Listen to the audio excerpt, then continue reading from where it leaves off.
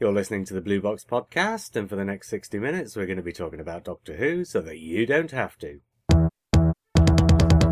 Hey, Doctor Who. What are you talking about?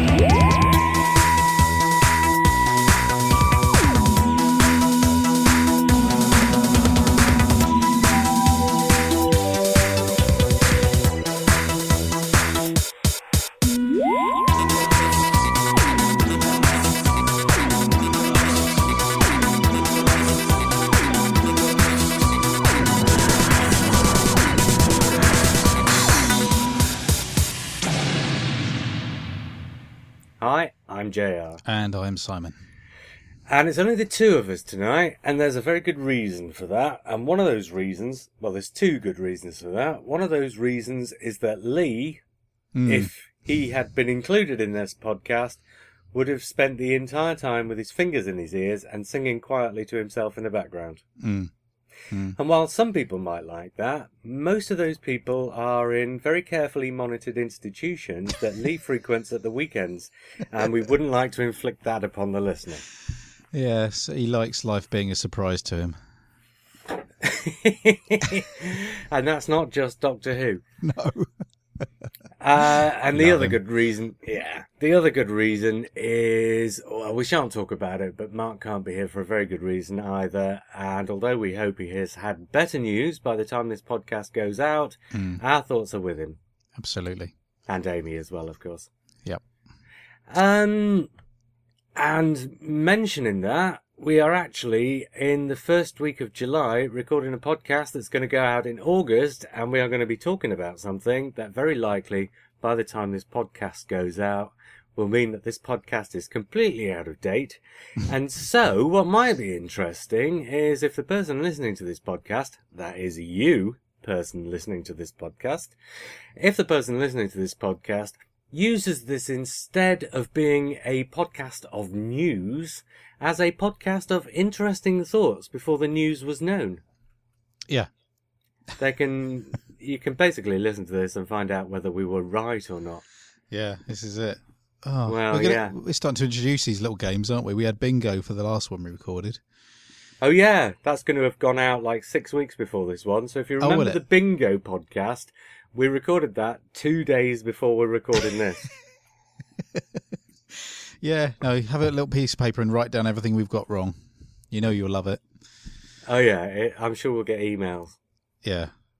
Actually, mentioning that, if you go on our Facebook page and you go on the forum, we've got this forum built into the Facebook page, but we don't use it as a forum. What we do is I use it as like a repository for information. So if you go there, you can find a few short special podcasts that we recorded ages ago. And you can also find like an episode guide. And not just an episode guide, sort of topic by topic, but there's also a recording guide.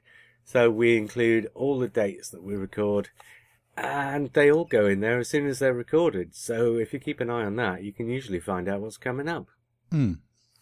Well, if nothing else, this will be kind of testament to the whole process that we as fans do, you know, before we know exactly what's going on with the episode, how far of the mark we can be and how close we can be. Usually far. We'll soon see, won't we? Yeah. Anyway, the reason is obviously that for the latter half of July and the first 3/4 of August, we won't be able to record any podcasts. So in order to make sure that we've got a podcast that is a preview of Series 8, we are recording it far in advance of Series 8. And basically, we're going to be running through the 12 episodes. We've got a list of writers, a list of directors, some cast, a handful of quotes, which might indicate a little bit about what the episodes consist of, working titles for all of them, although we've no idea whether those working titles will actually be the proper titles, and occasionally we'll be able to say what the monster is, or something equivalent to that, which might give a little bit away about what's in the episode. But here's the point: I don't think we're really going to be talking about anything that probably won't be public knowledge by the time the series comes around. Usually there's that issue of the Radio Times, which has the episode names and a short preview for each of the episodes, isn't there? Mm-hmm. I don't think we're going to be giving away...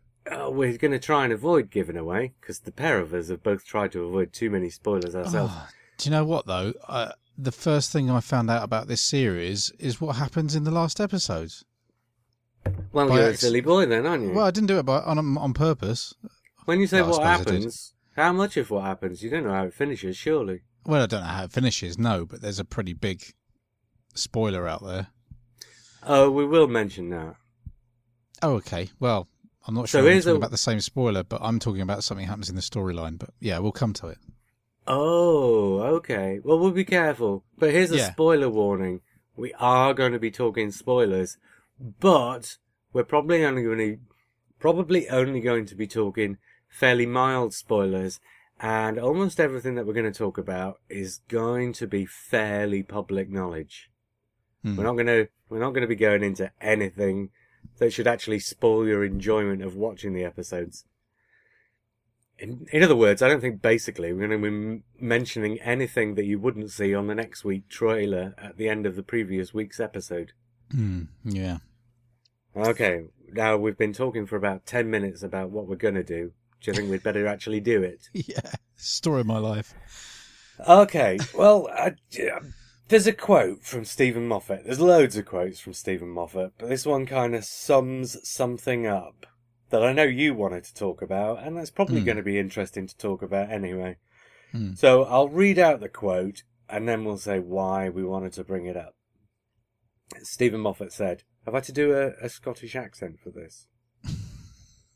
I don't know. I've never heard your Scottish accent. I don't do a Scottish accent, but I thought it might be fun to try. Go on then. No, I can't. I can't do it. I'll do it. I'll just read it out, shall I?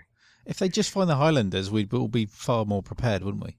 We would. Or indeed any other episodes with Jamie in. Yes. Oh, yeah, of course. Yeah. Yeah, there's plenty actually already out there, Simon. Okay. Mind you, his accent's completely different in the Highlanders anyway. Oh, is it? Yeah, in the Highlanders, he did like a really authentic Scottish accent. Yeah. And then when they took him on as a companion, they thought, no, if we keep this up, nobody will be able to understand him. And also, of course, Fraser Hines ain't Scottish. So I think it was just easier for him to tone it down anyway. Yeah. So in all the episodes that exist, you've got a very much more toned down version of Jamie's Scottish accent. And who knows, by the time this podcast goes out, the Highlanders might be on the shelves in W.H. Smith's and, well, I was going to say Woolworths, not Woolworths, but Sainsbury's and elsewhere. Might. Yeah, probably won't, eh? No. So that's not much of a spoiler then. Nope. Okay, Stephen Moffat said, I just felt watching last time around, Series 7 that is, that, it's time we fixed that and changed that and moved that up a bit and changed that tone. So now we've got to actually get a bit raw at it and do it in a different direction. And that was Stephen Moffat. When he says get a bit raw at it, what he means is go back to basics and come at it again, as if you've not done it before.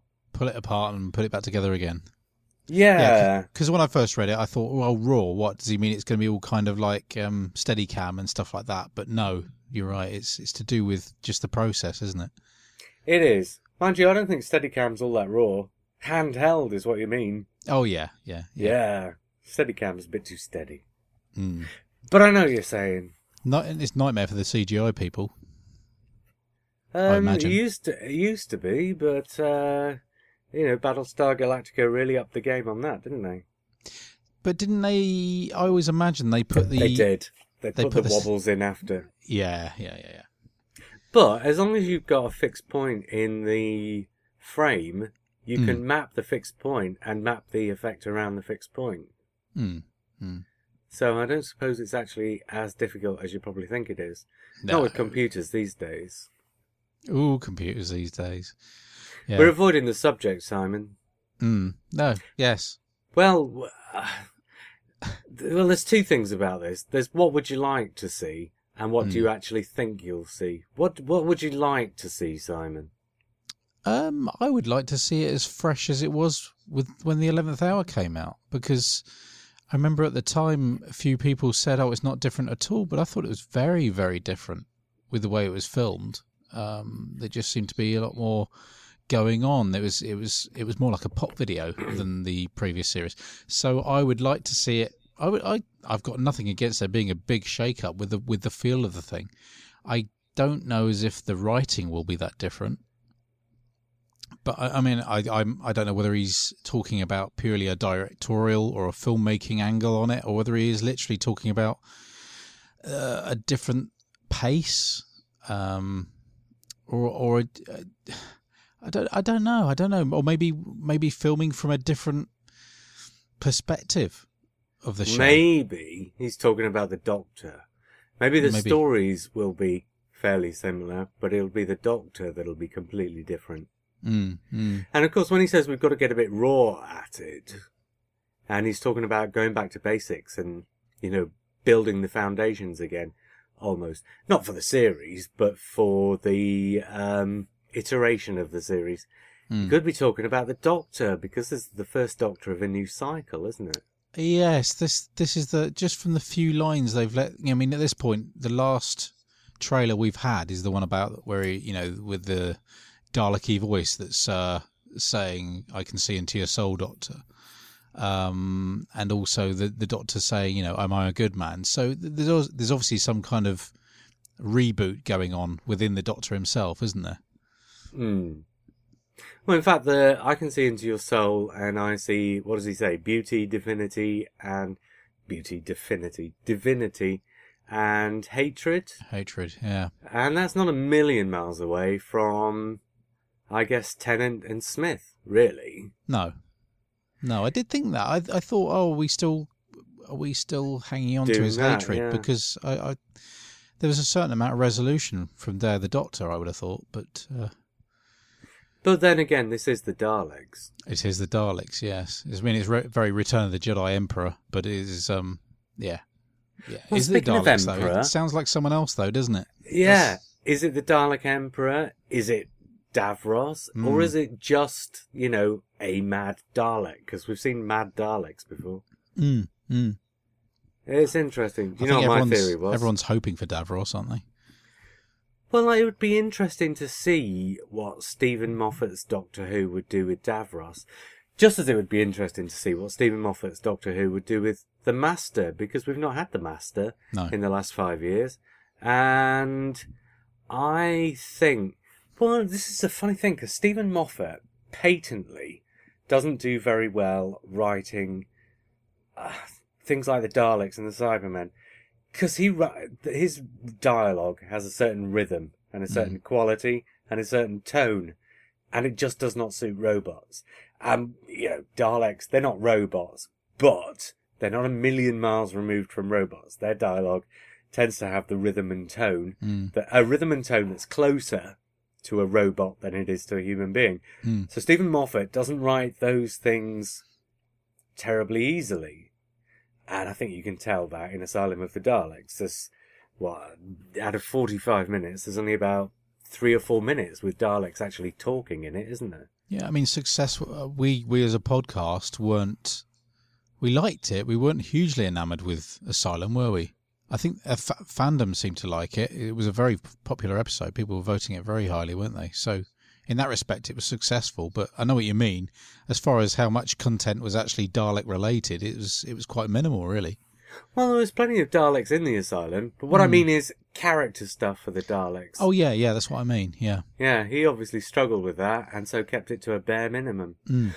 Having said that, this dialogue that's in this mini trailer, this teaser, the probability is it's not from a Stephen Moffat episode at all, as we'll get to in a few minutes. Yes.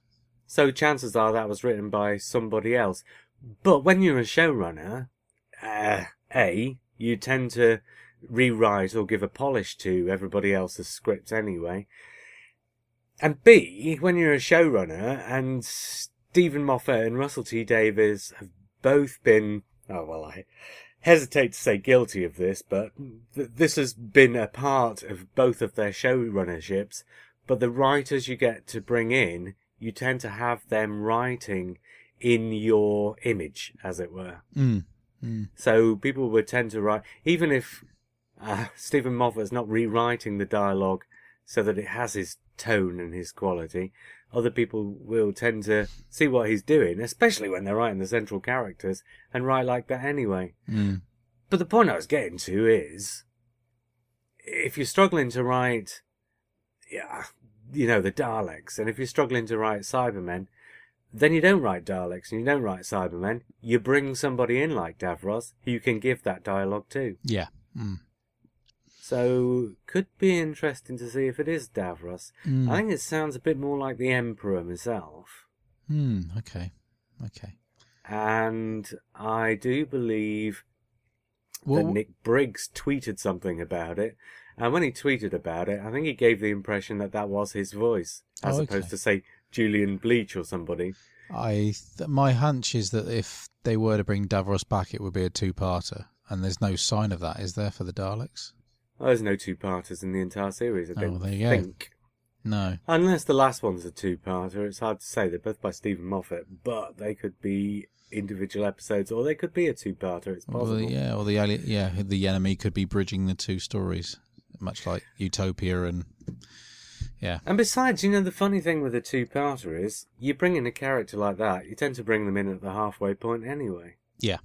Yeah. I know last time Davros was in the first episode slightly more, but he wasn't in the first of the two parts a huge amount. No, that's right. So as long as you bring him in, if you bring him in 10 minutes into a single episode, he still gets 35 minutes on screen.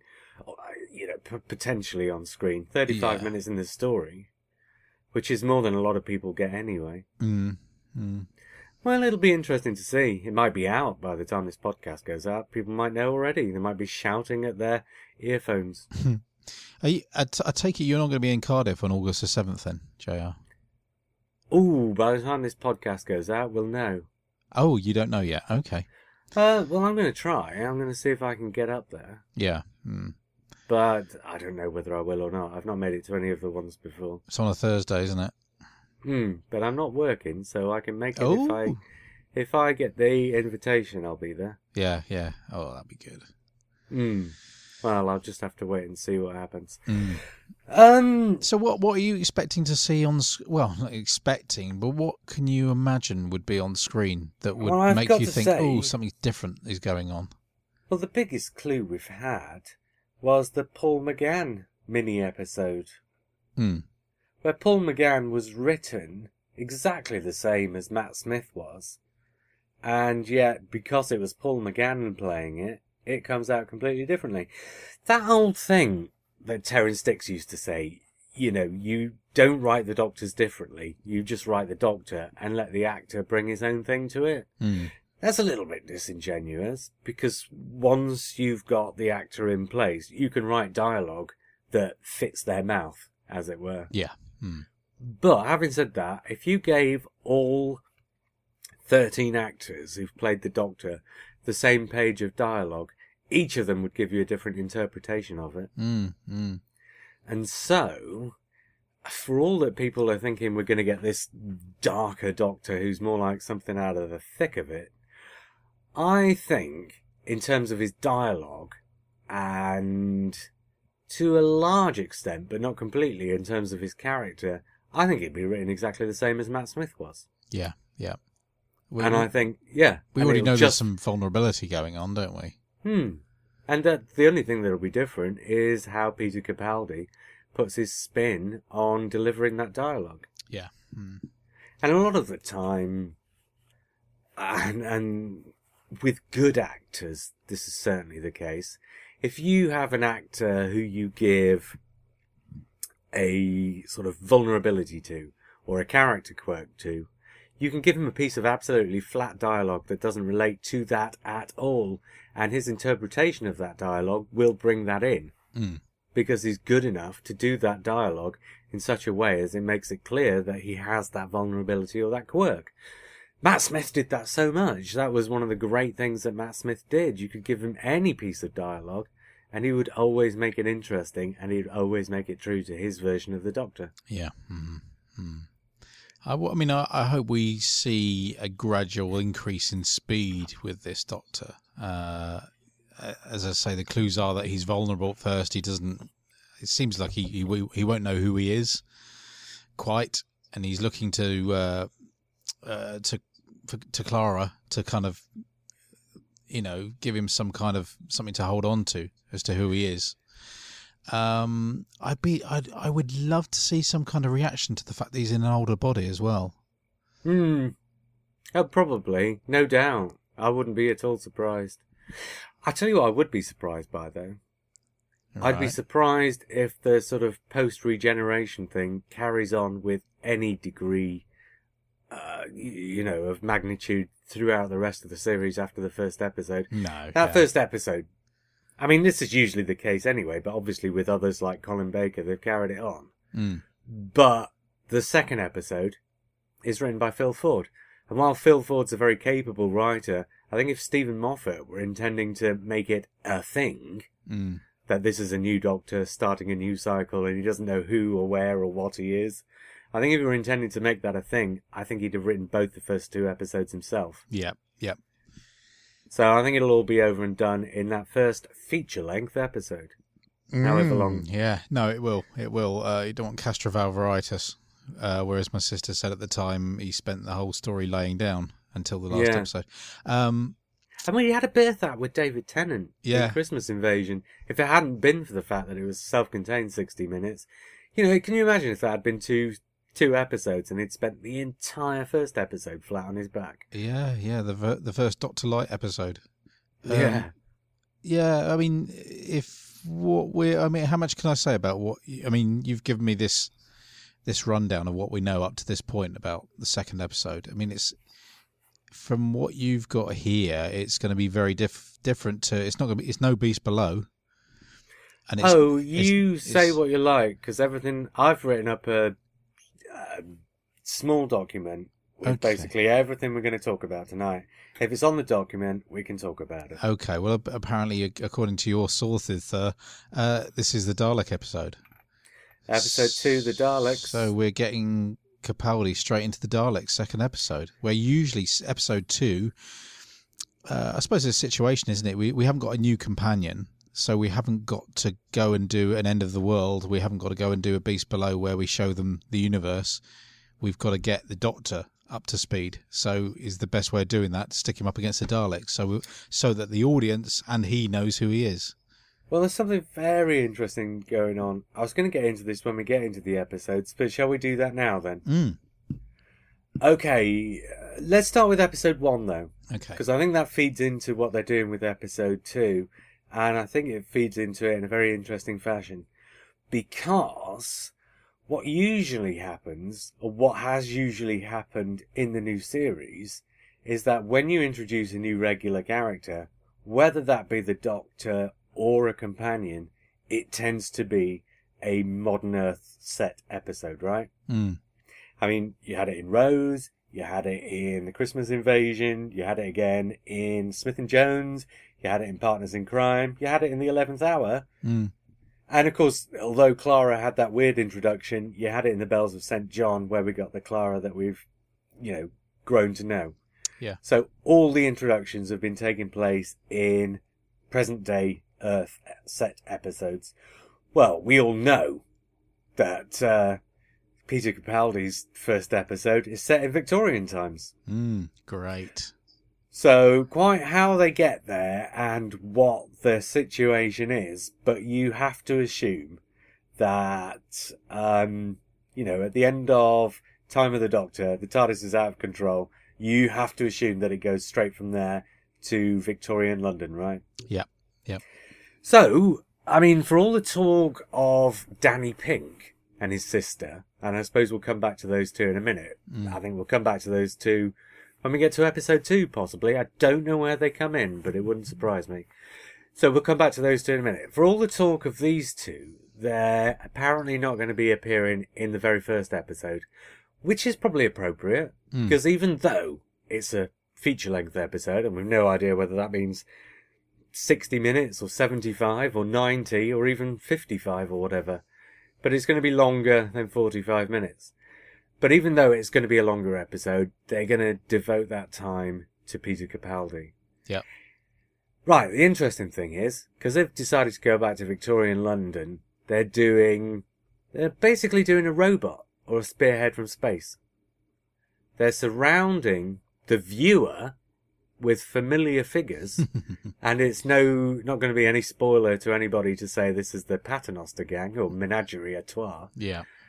Right, these 3 characters are going to be in it, and of course Clara. So the new Doctor can be surrounded by familiar figures and a familiar story as well as it happens, but I'm not going to go any further into the story than that. Mm. It's going to be familiar figures surrounding a new Doctor, which is interesting, not just because it means that as a viewer, we already have familiarity so that we can adopt this or adapt to this new Doctor and accept him more easily because, if everything was new, and in the 11th hour, everything was new, and I'm not saying the 11th hour people struggled with it, but it is obviously easier if it's not everything that's new, right? Yeah, yeah. So if you give people things they already know, it becomes much easier to adapt to the new Doctor, so that by the time you get to the end of the episode, you have accepted him. Yeah, yeah. So you're only changing one of the jigsaw pieces. Yeah, exactly. Yeah. Of course, we haven't said what it's called, but obviously it's been revealed that it's called Deep Breath. So what's your take on that? I mean, is that the Doctor himself taking a deep breath, new life cycle? Yeah, I think, and 2 other things as well. Because Stephen Moffat does like to play on words a bit, doesn't he? He does. I think it's also a case of, deep breath and run. Yeah.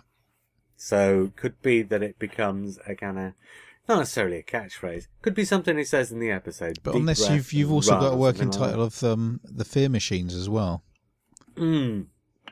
Actually, I wasn't going to bring that up, Simon. Oh, okay. Oh, no. I wasn't going to not bring it up deliberately, but because we've actually got the title, I didn't think it was worth mentioning. Because also that gives away something about the story. Oh. So we shan't say any further than that. No, because I think this is a spoiler. I think this is going to be a twist in the story. Because it's not been given away yet. And unless it's given away before the episode goes out, I think it'll be a big twist for people. So we won't say anything more. Oh, okay.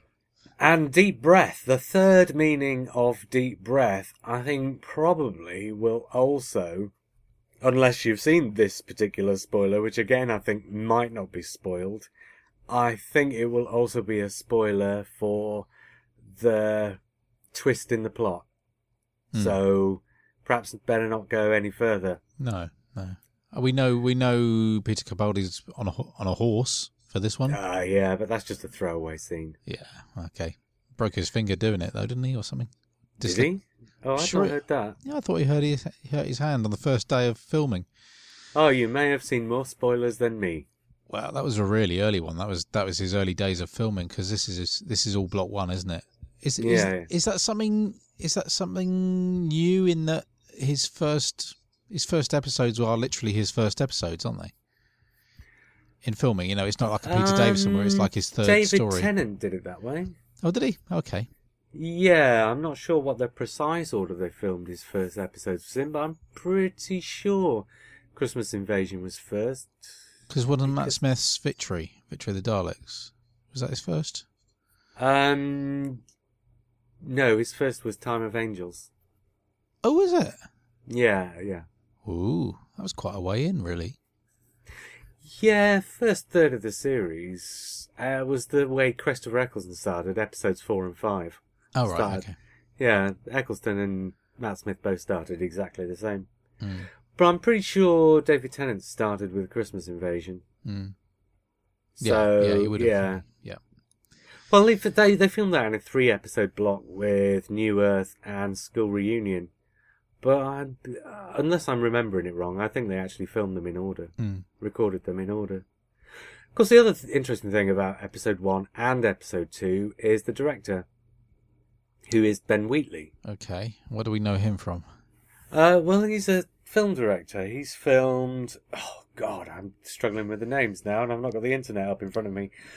There's one about a bunch of English Civil War soldiers, a horror film, all set in one field. I think it's called something like A Foreign Field. He's known for edgy horror stuff. Okay. basically. But quite intelligent, edgy horror stuff. I've got it here. Kill List. Oh, Sightseers. Sightseers. Comedy. Dark comedy. Something...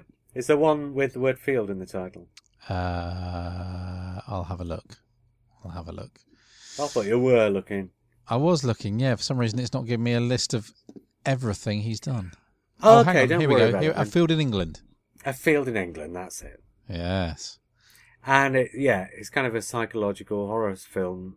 But the point is, he's quite known for sort of edgy technical direction, camera work and stuff. And he worked on The Wrong Door. Did you ever see the comedy series The Wrong Door?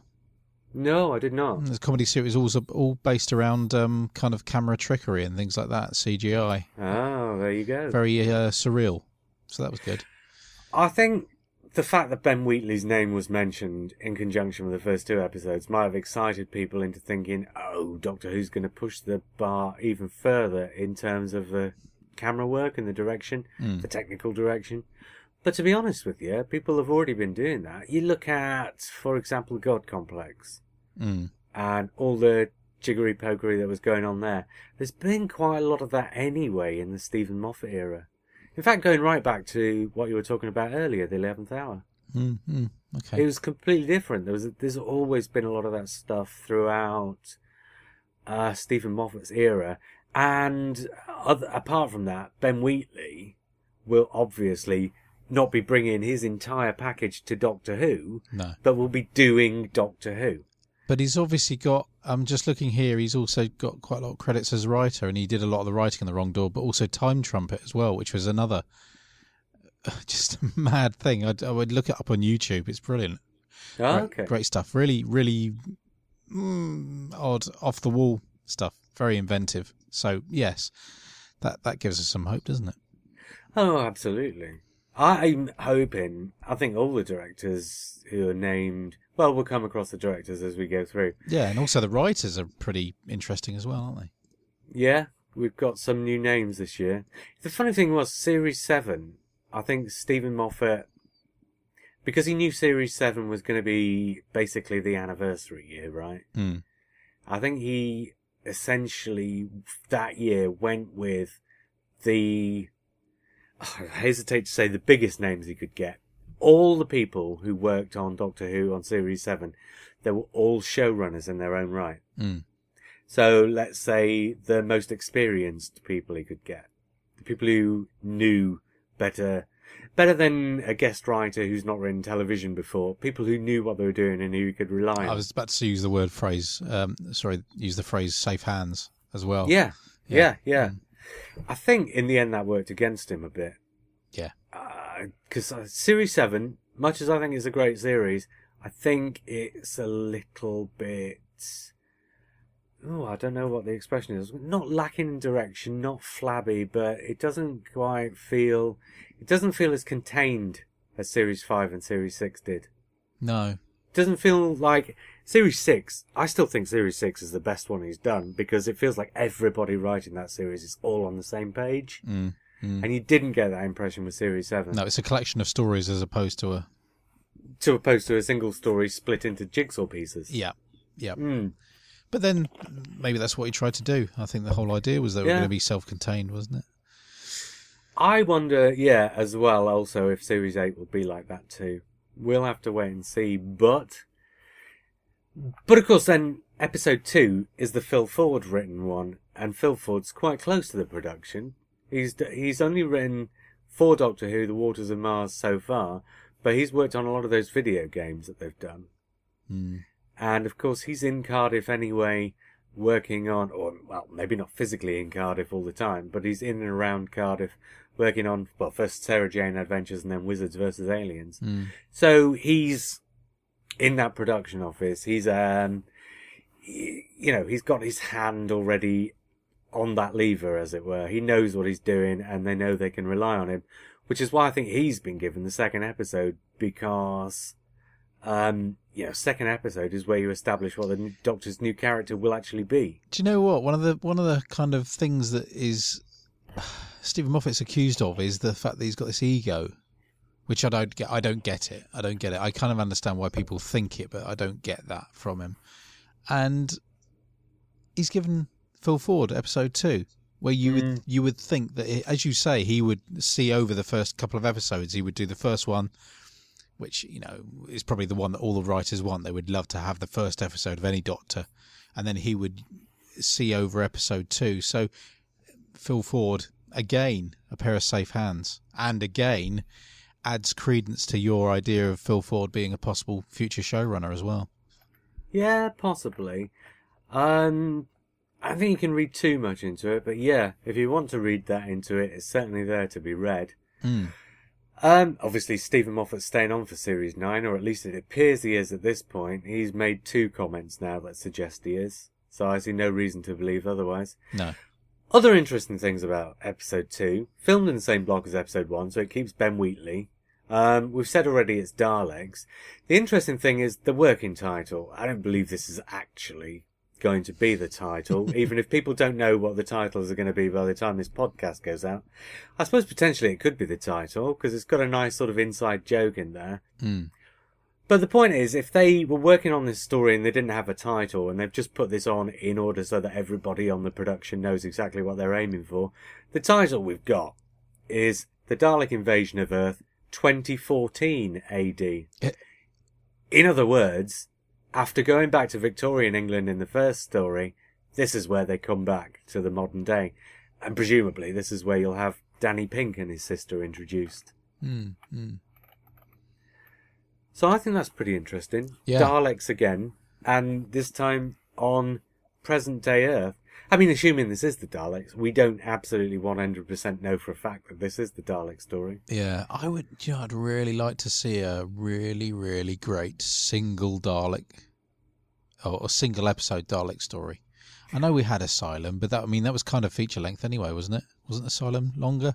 No, it was regular length. Oh, was it? Oh, okay. But then we got. But like I say, it kind of sidelined the Daleks a bit. It did, yeah. So, let's have some meaty Daleks, and I think Phil Ford will do that. So. Yeah, the Daleks in Asylum were kind of reactive as opposed to proactive. And yeah, if this is Daleks on modern day Earth, it's going to be proactive.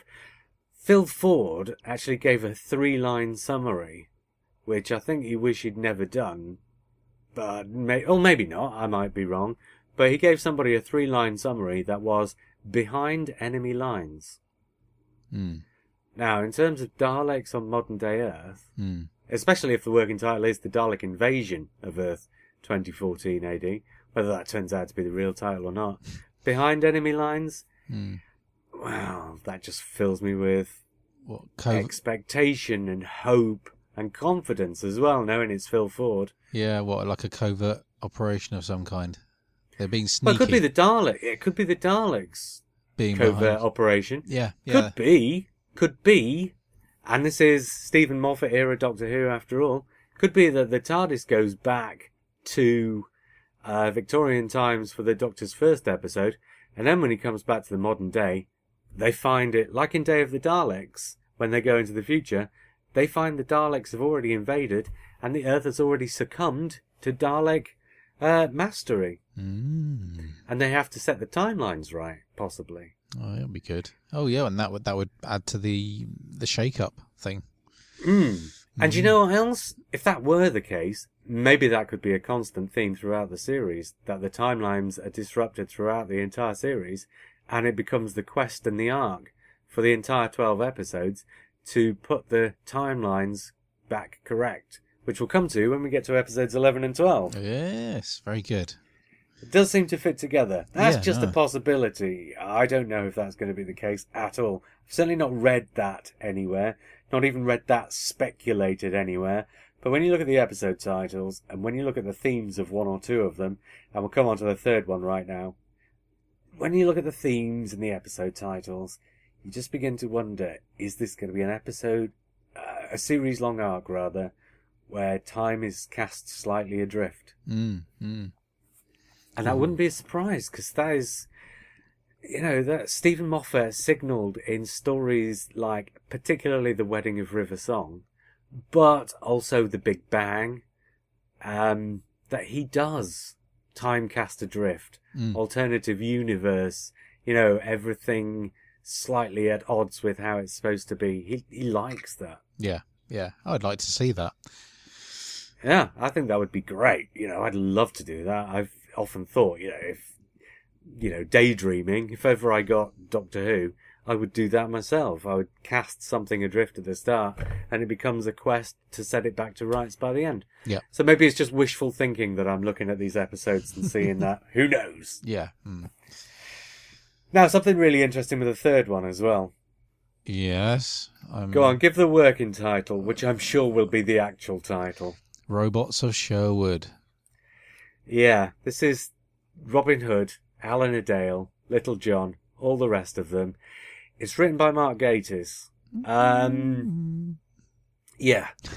Right. One thing about Mark Gatiss is, with the notable exception of Night Terrors, every other episode he's written for Doctor Who has been set in the past, in history. Yeah.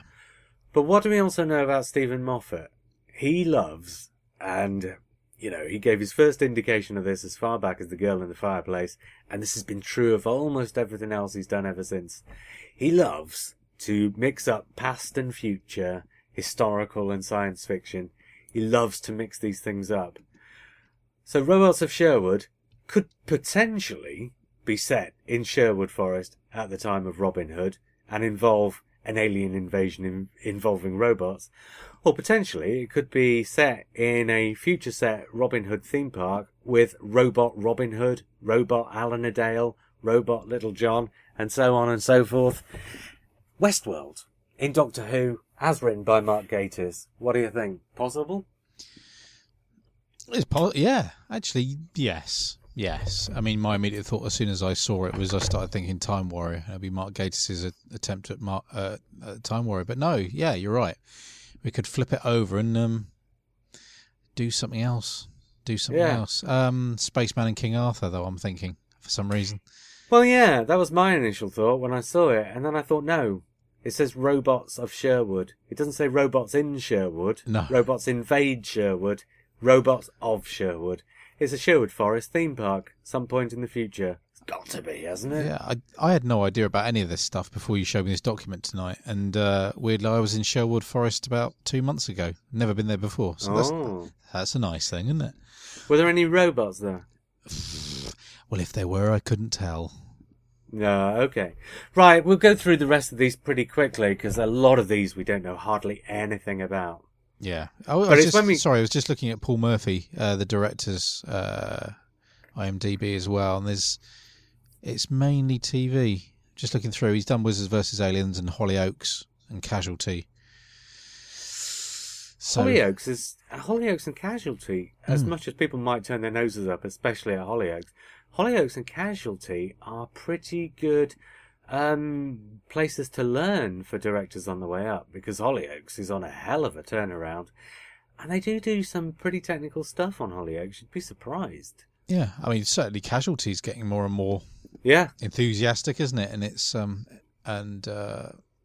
extravagant in its direction. Well, the one that was on last, as far as I'm aware, previous to recording this podcast, was the one with the train crashing. Yeah. Now, that was pretty unusual for Casualty. Spectacular is the word. Yeah. So, I mean, if that's where his learning ground was, and of course Wizards vs. Aliens as well, has probably brought him up to speed on the Cardiff office and the kind of thing that'd be expected. And he could turn out not to be one of the great directors of the series, or he could be the surprise. Yeah. He's here for 2 episodes anyway. He comes back on episode 6, I believe. Yes, 6. About which we know absolutely nothing, so we'll go right past episode 6. But the next episode is Stephen Moffat again. Now, this is kind of curious. This could be, actually, where Danny Pink and his sister, I keep saying and his sister because we don't know quite how much they're going to be appearing. This could be where Danny Pink turns up for the first time. Unless he is in episode 2, or unless he has a small part in episode 2. But there's an interesting quote from Stephen Moffat about this as well. The working title for this episode, apparently, and these working titles, they've come off the internet, don't know how accurate they are. They would appear to be authentic working titles, But we'll see. And obviously working titles always change, or often change anyway, before these episodes come to the screen. Episode 4, all we know is, written by Stephen Moffat, directed by Douglas McKinnon, who I think is a great director. He did Cold War, by the way. And he did the Sontaran two-parter for Russell T Davies. But he's done other things as well. Power of Three, and I think he's a great director. And he seems to be becoming a bit of a go-to guy as well, as we'll find out in a minute. He's done episodes 4 and 5. The working title for episode 4 appears to be just Listen. Yeah. Just the one word. That's going to stay, isn't it? That's another blink. Could be, could very well be. You're right, actually. I hadn't made that connection, but listen, yeah, that does sound like Blink. Actually, talking of Blink, before we go on to Stephen Moffat's quote about episode 4, let's go back to that other quote that I flagged up that I'd seen in conjunction just with the series in general. I'm probably done, to be honest, on what you can do with the Weeping Angels, but other writers have to have a go. Yes. That's Stephen Moffat, of course. Well, I think what he's saying there is he's not going to be writing another episode himself in which the Weeping Angels are the main villain, which doesn't necessarily mean they couldn't turn up like they did in Time of the They're kind of turning up like Doctor, vultures, yeah. aren't they? If you think about how they appeared in Time of the Doctor. They're just... They turn up where something's gone wrong. Yeah. Where they might possibly... They are a bit like vultures. That's a very good point. Thank you very much. But what's interesting about that quote is it seems to suggest there will be a Weeping Angel story at some point in Series 12, and that it'll be from one of the other writers. Yes. Maybe I'm reading too much into that. Maybe he just means possibly they'll be back in Series 9 or whenever. But I don't know. The fact that he said it suggests to me that they might be in Series 8 somewhere. Yeah, either that or they will be absent because he hasn't written a story for them. So he's letting it out there. Yeah. Anyway, if episode 4 is the introduction of Danny Pink, then, and this is apparently what Stephen Moffat said in conjunction with episode 4, he says, for the 4th time in Doctor Who history, Coal Hill School is coming to the aid of the TARDIS. Very soon now, Sam Anderson as Danny Pink will be entering the world of the Doctor.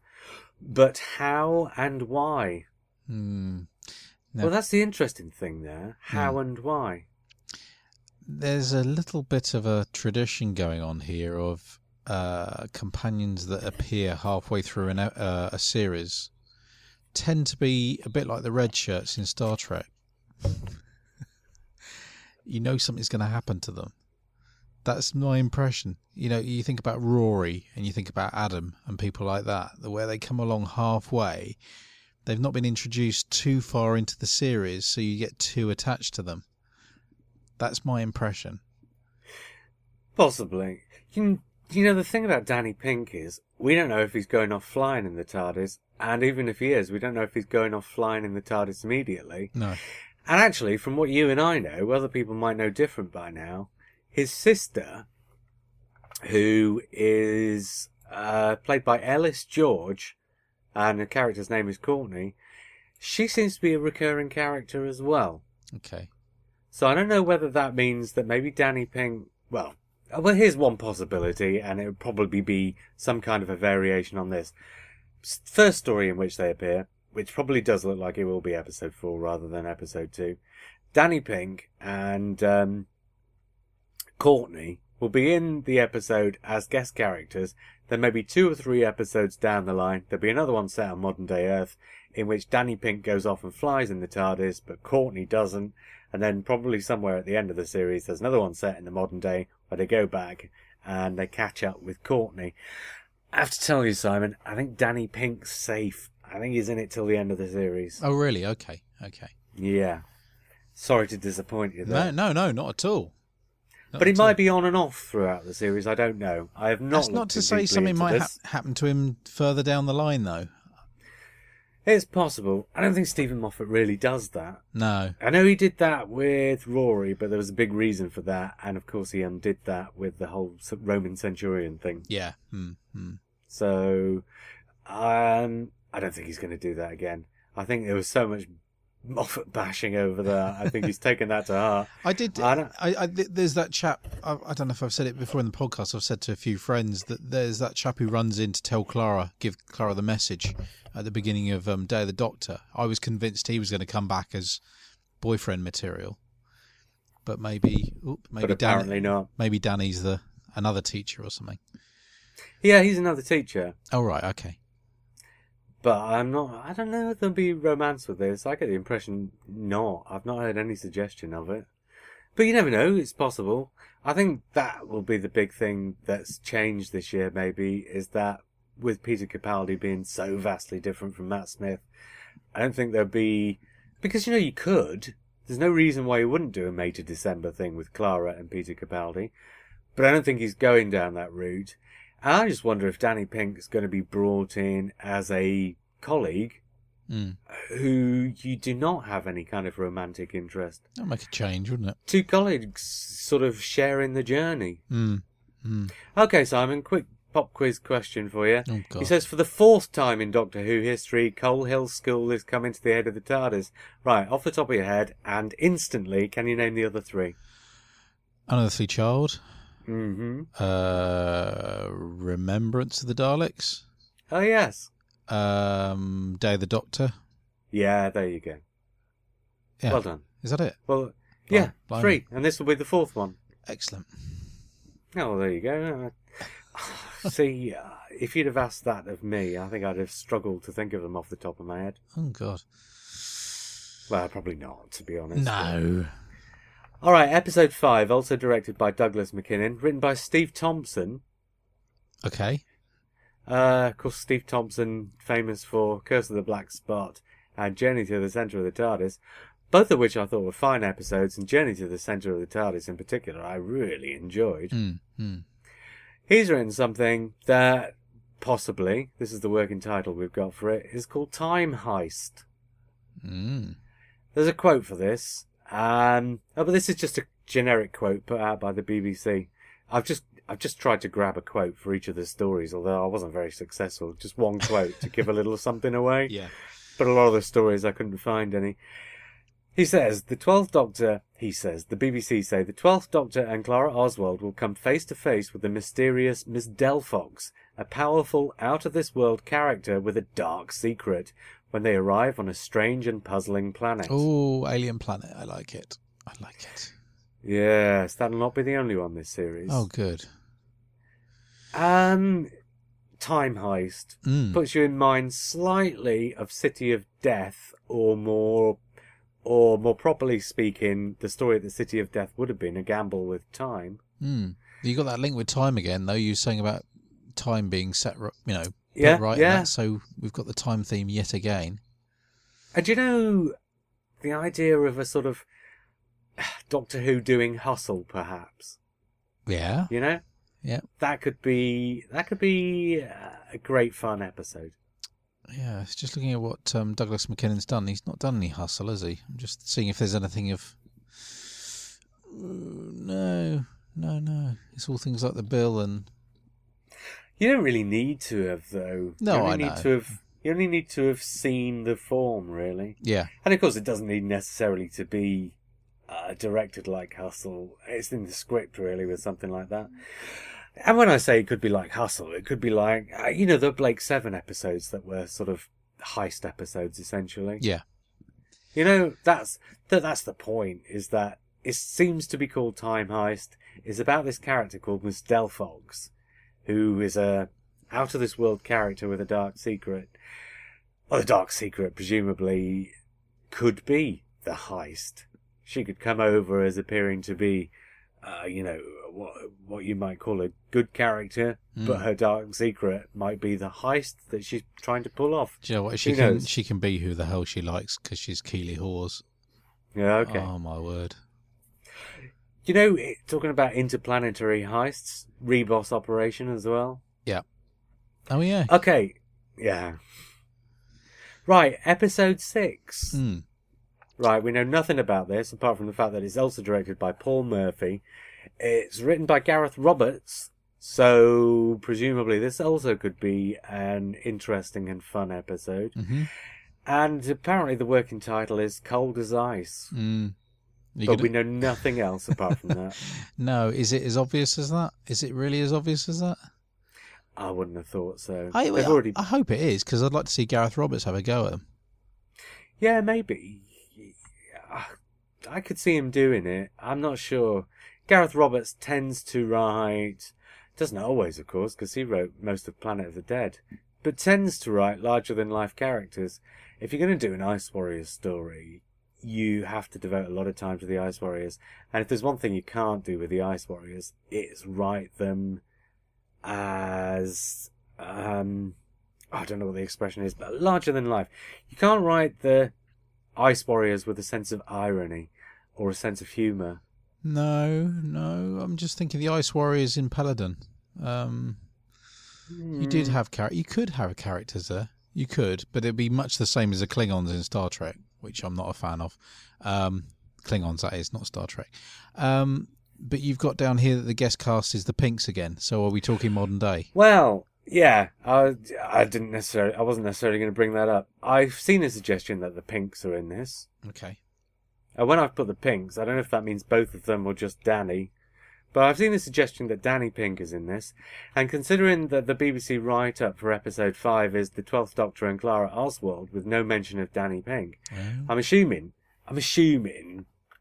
but I was going to leave this to the for the future to unveil, but I'm assuming that in episode 4 the Pinks are in it. Then in episode 5 the Doctor and Clara go off on an adventure, and then in episode 6 they perhaps go back to modern day Earth, at which point either Danny or both Danny and his sister go along in the TARDIS for the ride, because they would appear on the face of it to also be in episode 7. So there may be one or both of them might be regular characters from episode 6 onwards. Yeah. That's what I was leaving to the imagination when I said I wasn't going to go into it any further about 5 minutes ago, Simon. Okay. Am I just spoiling things for people? Yeah, but then that's fair enough, because I did say we could mention anything that was on this doc, didn't I? Yeah. And of course it is on the doc. Alright, let's move on to episode 7 then, because actually this is taking longer than I expected. We were going to try and be done in 60 minutes, weren't we? Yeah. That's all We right. were going to try and keep to our promise again this week, and once again we've failed miserably.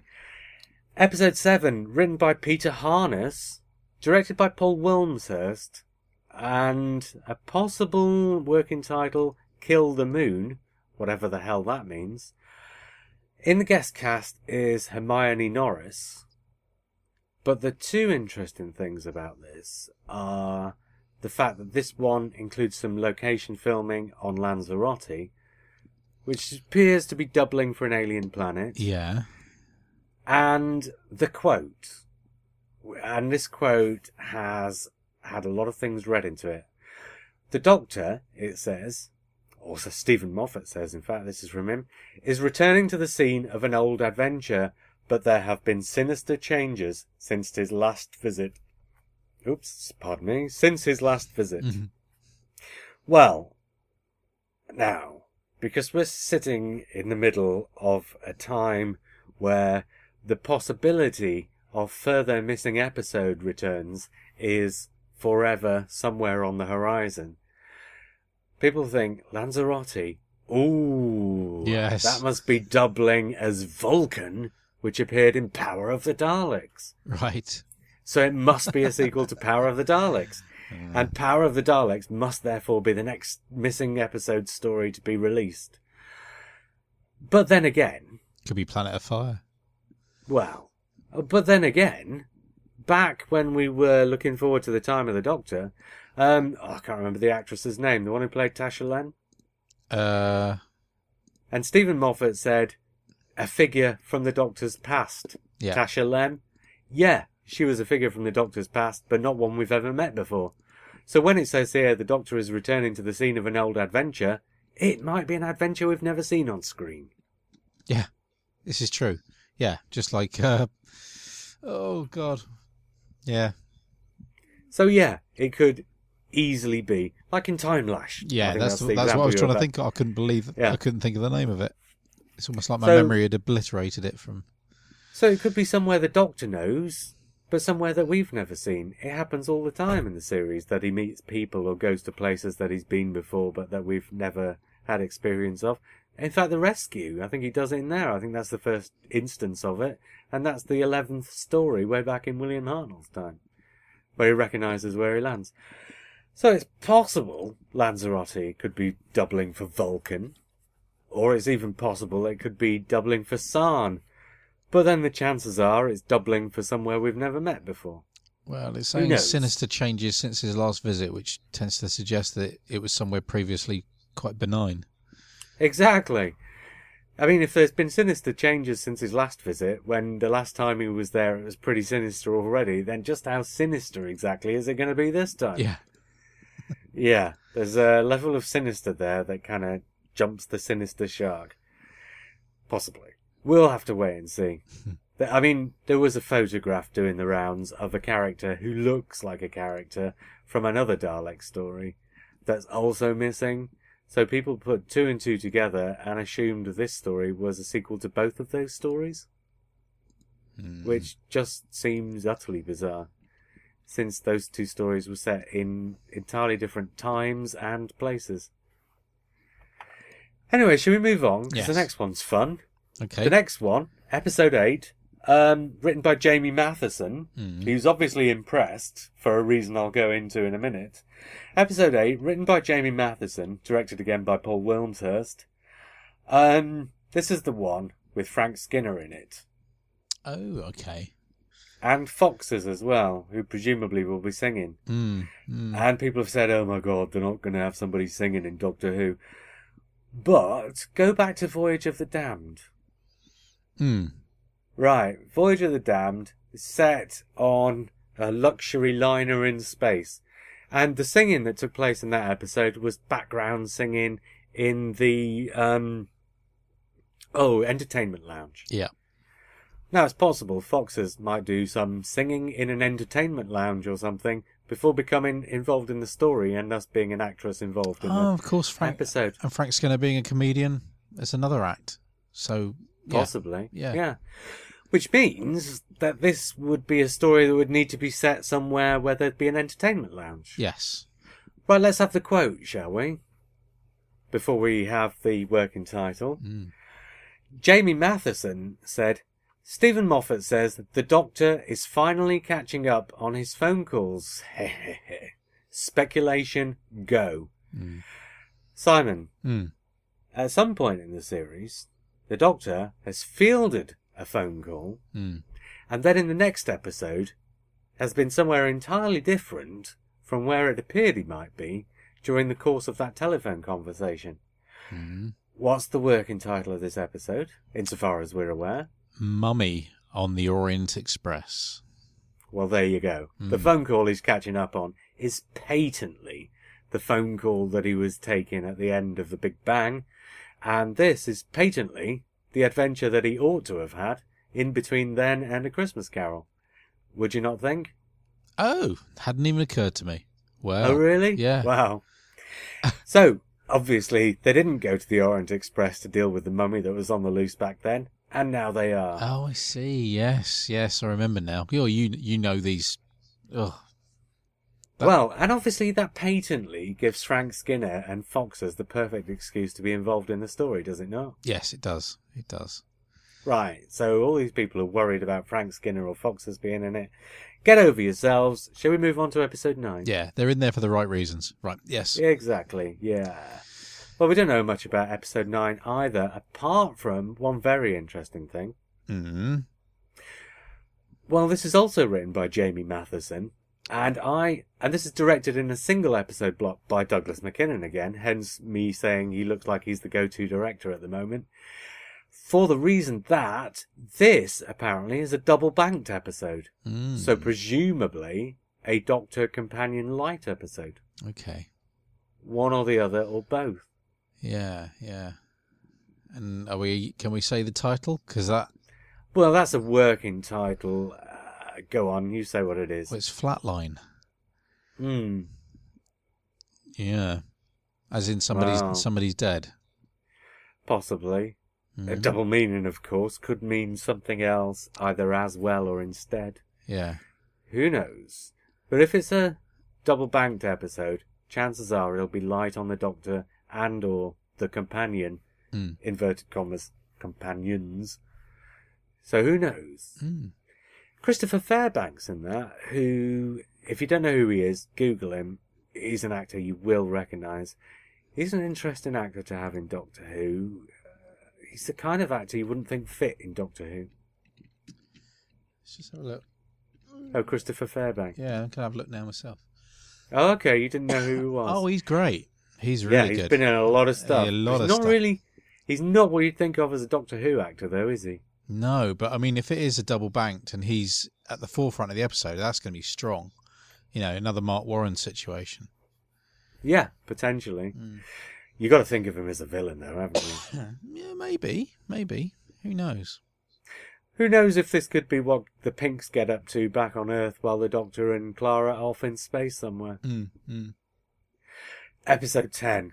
We don't know an awful lot about this either, and this is the last one of the series to go before the cameras, and this is what they're just gearing up to start recording now as we're recording this podcast. I think they might even start in 2 days' time, actually. It's directed by Sherry Folkeson, who's worked with... Ooh, I knew this, but I forget already. Either worked with Moffat or... I think she did something like... Jekyll or something like that. Or possibly also something for Russell T Davies. She's done interesting stuff before. Oh, no. She did Casanova. That's what I was trying to think of. Right. Yep.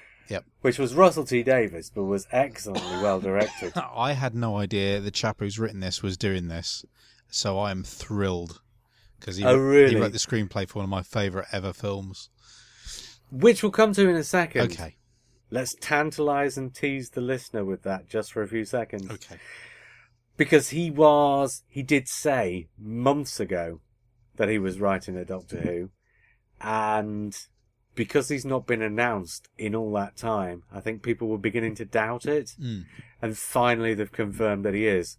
So he's writing episode 10, which would seem to have the working title Devils of Day, which is possibly the most generic, stroke unlikely, and stroke giving least away of all the episode titles we've got here. Yeah. I mean, you've got down here, there's a cast of child actors, which... Yeah, this was the thing that was announced with his name, was that there was going to be a lot of child actors in it. Well, whether that means it's the school, set in a school, yeah. Who knows? Given his previous form, this writer, school wouldn't necessarily be well wide of the mark, because one of the films he wrote, is this going to be the one that you were going to say is one of your favourite ever? Oh, no, there's no children involved. Certainly not. Okay, one of the films he wrote was Millions. Okay. Which is a great film, and the two lead characters in it are both children.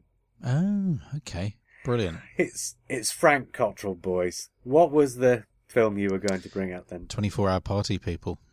Oh, right. Yes, he did, didn't he? Mind you, that was a few years ago now. It was, but very, very funny. Yeah, he was on the face of it. Seemed to be perhaps the most exciting of all the writers we've got here.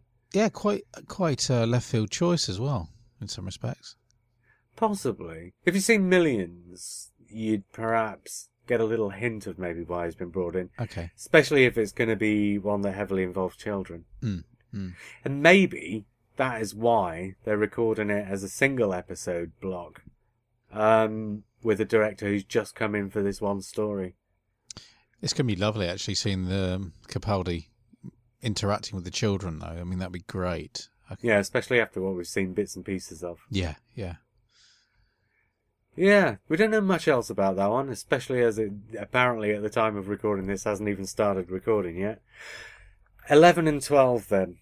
Are we going to deal with these both together? Because potentially they're a two-parter, or even if they're not a two-parter, at least interlinked in some way. How much are we going to give away? Oh dear. Well, they're both written by Stephen Moffat. They're both directed by, I don't know how you pronounce her name, but I'm going to say Rachel Talalay. Yeah. Is it Talalay? I don't know. I don't know. We don't have much in the way of quotes and cast. We've got 3 cast members for the absolute finale. I don't think these cast members are going to be remotely a secret because they've been all over the internet, so we might as well bring them up. In a few seconds, we have a quote for the pair of episodes from the director, who I'm going to stick with Rachel Talalay. Yeah. She says, "We have nicknamed our blog, episodes 11 and 12, the Crescendo blog. Prepare for loud." Yeah. Well, that's no surprise, really, is it? Well, if it's a 2-part finale, or even if it's a single episode finale and a sort of lead into the finale episode, you've got to expect a turning up of the dial, really, haven't you? Yeah. Okay, let's do the 2 titles, Simon. Okay. These could be interesting. And for the second of the 2 episodes, we had a working title that has now been superseded by another working title, which will probably be kept because it looks like a good title to me. Yeah. And I like the title for the first one as well. Yeah. In fact, episode 11, I like that title a lot. Yeah. Go on, then. Whether it relates to a certain character that we know about. The first one's called The Timekeeper, which I would imagine relates to this character, Michelle Gomez's character. Or is she only in the second episode? Looks like she's only in the second. But she is stated as being the gatekeeper of the Nethersphere. Yeah. Well, Nethersphere. That would seem to be an alternative universe, right? I would have thought so, Of some kind. Yeah. Well, this is interesting, because you know a bit about this, and I'm not going to go into it in any great detail, but Declan May and I wrote a script, I don't know, it must be about a year ago now, or several months ago, for a project that never in the end went ahead. Yeah. So I shan't say what it is. I shan't say anything else about it, apart from the fact that one of the developments in our script was that part of the story was set in an alternative universe that was referred to as a nether universe in our script. And there were elements of our script where there were these 2 universes existing above and below each other, which were interlinked with one another. They weren't entirely separate, like, say, East Space in the sort of Christopher Bidmead stories. You know, this was a planet Earth below and a planet Earth above. Yeah. Well, if time has been thrown out of whack, and in episode 2, Peter Capaldi lands back on Earth to find the universe has somehow been thrown off course, and then spends the rest of the series having individual adventures, but gradually working his way towards finding out what's gone wrong with the universe. Well, potentially that's one explanation. Potentially another explanation is, if you're looking for the Time Lords, if you're looking for Gallifrey in an alternative universe, you'd need a gatekeeper for that alternative universe, potentially. Ooh. So this could be this. It could. Could very well be this. Yeah. We're not going to name the 2 monsters, but we've seen at least 2 monsters already that are in this story. So it is going to be one of those episodes where various monsters come in, even if only for cameos. Yeah. There's certainly a fairly heavy presence of one of them, though. Well, we've only seen shooting from one day. They may only be on that one day, Simon. It is true. Yeah. When you say heavy presence, it just means you've seen 3 photographs. Yeah, it's true. Of a lot of them, yeah. Yeah. They might all be photographs of... Well, in fact, we know they are all photographs of the same scene. That might be their only scene. Yes, but we've seen something else which is a bit more involved with that particular monster, haven't we? Well, yeah, which would seem to fit in with my time out of whack. Oh, okay. Okay, yeah. I can see potentially. that. And potentially could perhaps also fit in with the Time Lords, although I don't necessarily see how. Well, it's not really going to be a spoiler to say that this episode also features Unit in the form of Gemma Redgrave and Ingrid Oliver, the girl with the scarf. Yes, who's in a different get-up this time, isn't he? She's starting to wear things to do with some of the other doctors, from what I hear. Oh, really? I hadn't seen that. Oh, yeah. She's... Well, that would fit. It would. And she was great. I really liked her character. Yeah, actually. so it's good to have those two back. Well, the whole, let's not spoil anything else about it, because those two theories are completely not inspired by any speculation I've read anywhere or anything I've particularly seen. That's just my own take on what could be happening according to episode titles and cast members and things like that. We should say episode 12, actually. Well, the first working title I heard from it was Dead Vengeance. But it seems to be Death in Heaven. Yeah. So linked with the Nethersphere, that would suggest that we are talking about people passing over to this Nethersphere. Possibly. Or passing over from the Nethersphere. Yeah, possibly. What if it were to transpire that the whole series has taken place in the Nethersphere, and the gatekeeper of the Nethersphere is the Doctor's way out? Yeah. So Death in Heaven could be death back in our own universe, potentially, if you follow this line of thought. Truth is, we haven't a clue. No. But will this lead into the Christmas episode? If we are talking the Time Lords, is that going to go straight into the Christmas episode? Who knows? I'm kind of hoping it's not the Time Lords. No. I'm kind of wondering if, knowing that the Time Lords will be a thing, and I'm assuming they'll be mentioned multiple times across the series, even if they're not the focus of it. I'm assuming they'll be mentioned. I've said this before. You could get a character like Dorian Moldovar come in and say to the Doctor, I know how you get to Gallifrey. And the Doctor says, tell me. And then the guy falls flat on his face with an arrow on his back before he can reveal how. That kind of thing. Yeah. I'm sure there'll be that kind of thing throughout the series. So potentially you could get to episode 12 and it could all be a red herring. Yeah. This gatekeeper, the Doctor could think that this gatekeeper is taking him to Gallifrey, when really this gatekeeper could just be taking him back to our universe out of some kind of parallel universe. Could be taking him, in fact, therefore, away from the Time Lords. Yeah, this is true. I can imagine a few fans shaking their fist at the, Moffat, where are the Time Lords? Delicious irony if, the Doctor's been looking for the Time Lords and they've been there all the time, and he suddenly at the end of the series finds himself, locked out again. Yeah. Who knows? But we know that Stephen Moffat doesn't necessarily... He takes his time, doesn't he, to resolve things. So we may not see any Time Lord action whatsoever, apart from the Doctor himself. He takes his time to resolve things, and he does like to twist things around and hide things in plain sight. Yep. And he does also like his timey-wimey, for want of a better word. And I think even though, we're going to have this new raw, different direction, I don't think timey-wimey is going to be gone. Well, no.